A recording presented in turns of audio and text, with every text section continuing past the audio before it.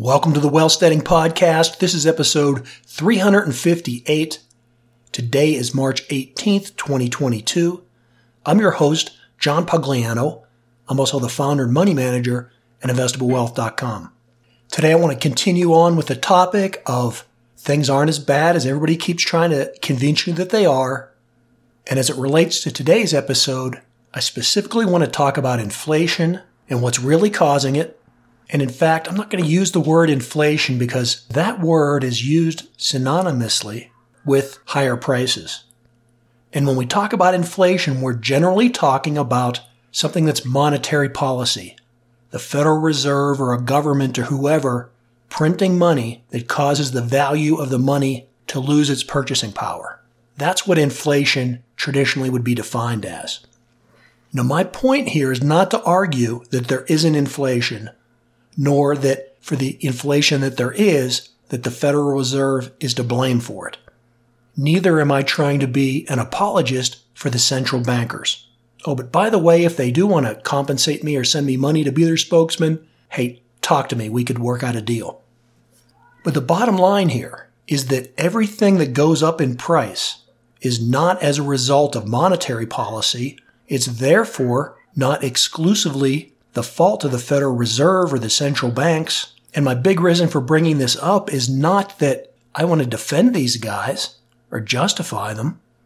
I just want to point out that because they're not the primary problem, they also can't be the primary solution. Okay? Follow along with me here. Let's look at some incidences where prices go up that have nothing to do with the devaluation of money. And these are going to be some really simple cases. I just want everybody to be able to relate to it and understand what I'm talking about.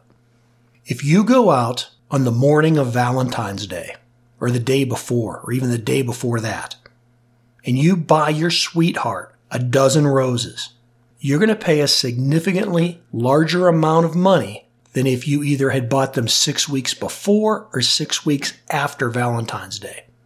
That is not the fault of the Federal Reserve or Jay Powell. Example number 2. If you go to Costco and get a hot dog and a Coke, it's going to cost you something under $2. I don't know what it is today because I haven't done that in a long time, but last time I looked, it was like $1.50 before tax. I'm assuming with all the Federal Reserve's money printing, it's no longer $1.50 and it's something higher than that. That we can blame on Jay Powell. But if you then go to Disneyland, Disney World, or to a professional sporting event, what are you going to pay for a hot dog there? Ain't going to be no $1.50. Probably going to be $15 or more. I don't know, maybe $25.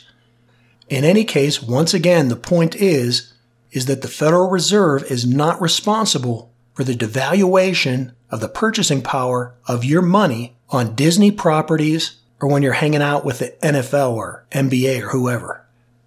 Third example, and I know a lot of you guys and gals in the audience will relate to this one. How about the fluctuation in the price of ammunition? And specifically, I'm talking about the variable, the price and availability in ammunition over the last, let's say 15 to 17 years. Because over that time period, I have seen ammo, and let's just focus on 22 long rifle.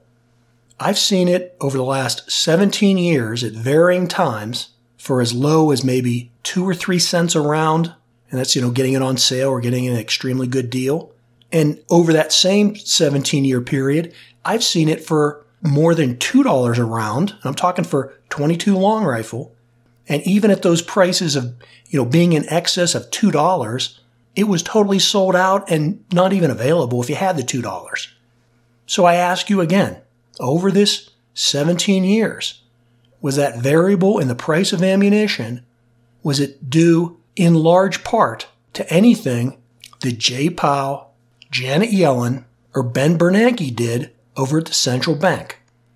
I say in large part because, again, yes, I'm not denying the fact that when they print money, it devalues the price of the dollar, and that causes commodities like brass and lead and other metals and things like that to go up. That would obviously have some impact on the price of ammunition. but from year to year and long periods of time in between, it would not cause .22 long rifle to fluctuate from 2 cents to $2, sometimes over very short periods of time. Virtually none of that can be attributed to the central bank or the Federal Reserve. So the point of this little exercise is to point out that not all price increases are due to the devaluation of money because of monetary policy. And specifically the reason I used the ammunition example is because what's the big driving force there? Policies and regulations by the government, or other institutions for that matter.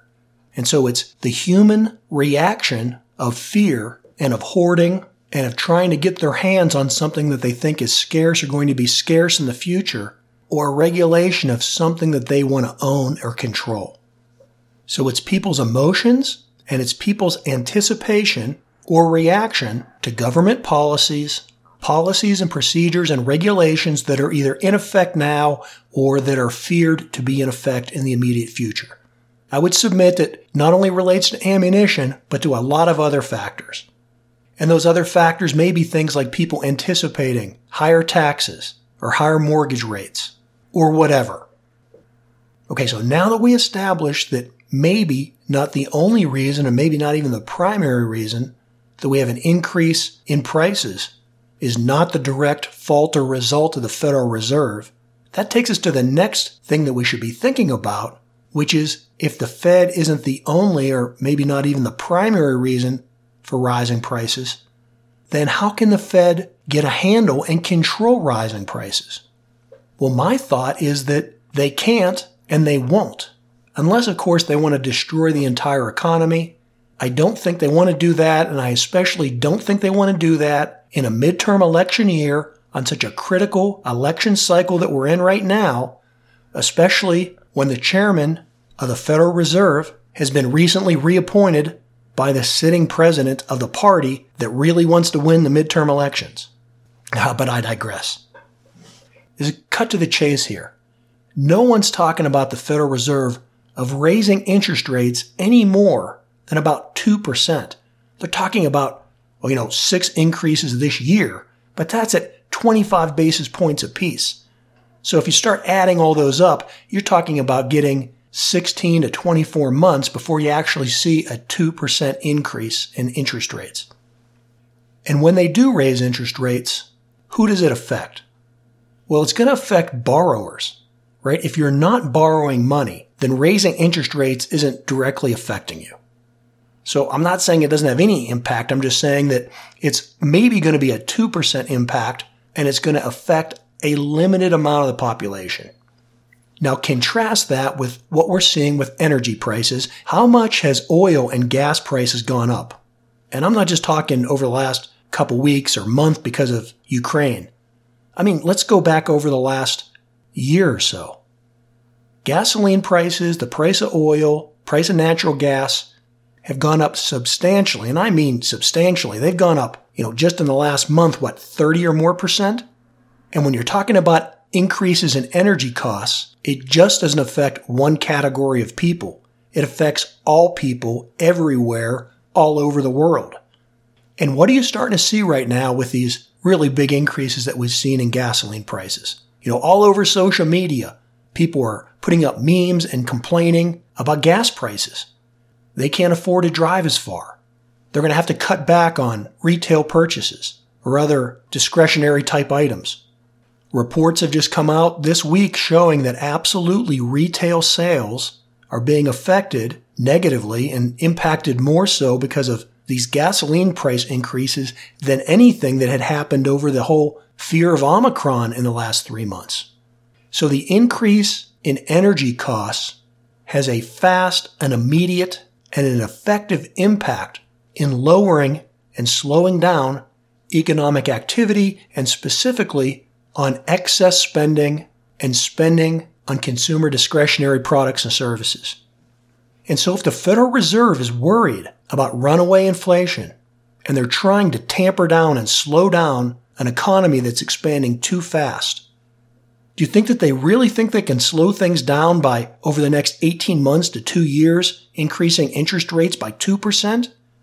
Or do you think that their models and their numbers and their calculations tell them that oil at over $100 a barrel, or for that matter, even over $80 a barrel, is going to have a major impact on squelching and slowing down not only the U.S. economy, but the global economy?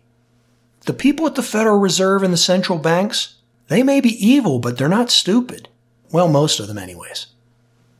I'm pointing out the obvious here, and the obvious is that the market of supply and demand, when you leave it alone, or even when you mess with it and try and intervene, it still does what the market does, which is come to an equilibrium or a balance, a stasis.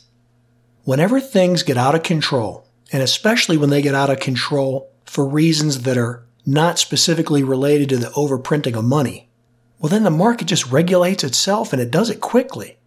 If gasoline prices or copper or the price of used cars or houses or whatever, if it gets too high, then either the demand for that product or service, either the demand declines or the supply of that product increases, and both of those occurrences result in the prices either stabilizing or declining.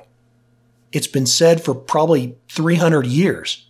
The solution to higher prices is higher prices. And speaking of higher prices, I'm working on some charts, or at least a chart that I want to put up over at my blog site at investablewealth.com. I'll probably do that tomorrow if I can get it done in time. But I'm looking at the cost of housing, and I'm talking the total cost of the house, including the mortgage over a 30-year period. And if you look at that based on the variability that we've had in housing prices and in interest rates and in household income over the last 30 or 40 years, you might be surprised if you look at the data. It's not as bad as people say it is. My point in this is not to look at the world through rose-colored glasses, but to also not look at the world in a gloom and doom fashion. Listen, there are always problems. There's always an issue. The future is always uncertain. That's why I always laughingly joke and say, I can't predict the future. In fact, that reminds me of something that the statement that came out this week, I put it on some social media sites that I'm on. The statement that came out from the Federal Reserve this week was that the Fed said that the economic outlook remains highly uncertain in the face of the war in Ukraine. Well, think about that. That is just one of the dumbest statements in the world. The outlook remains highly uncertain? Like they think they can predict the future? Like they saw the housing crisis in 2008? And I'm not picking on the Fed here. No one can predict the future. Well, I know Martin Armstrong thinks he can, but again, no one can predict the future. And by the way, I like Mr. Armstrong. The bottom line here is that right now we're in a transition, and it is a little more crazier than normal because there's a lot of things with big impact that are going on. We're coming out of the world being shut down for 2 years because of a pandemic. We're going into a Cold War, and that's not something that should surprise anybody because this has been building up for at least 20 years, and we're continuing to see the advancement of automation and robotics. And at the same time, we're also seeing a population shift, which is incredibly different than what we've seen over the last 100 or so years. We are seeing a total breakdown in birth rates, which is a major contributor to a slowdown in growth and specifically very deflationary. I've been talking about this for, 5-6 years now. That and automation have been my big themes. And I think they will remain to continue to be the main themes over the next generation or two. And a lot of the geopolitical disruptions, the things that we're seeing in Europe and with Russia and Ukraine and the things we're seeing with China, the whole new Cold War issue, that's actually very much related specifically to the decline in birth rates, but also to the advancements in automation and technology. They all play together. And I think that for people that are prepared and ready, they can take advantage of these trends, and rather than be fearful and panicking at every little propagandized media headline, that we should all be looking for opportunities instead of problems. And speaking of negative media headlines, apparently the gloom and doomers are recycling the old myth about the petrodollar and has got a whole bunch of people all worked up. Well, over the weekend, I'll try and get out a podcast about why it's all complete nonsense, and I'm sure if you search in the audio archives, you can find other times when I've talked about this. If you're a long-term listener to the podcast, you know what I'm going to say already. So until next time when we talk about petrodollars, as always, this is John Pugliano wishing you the very best returns.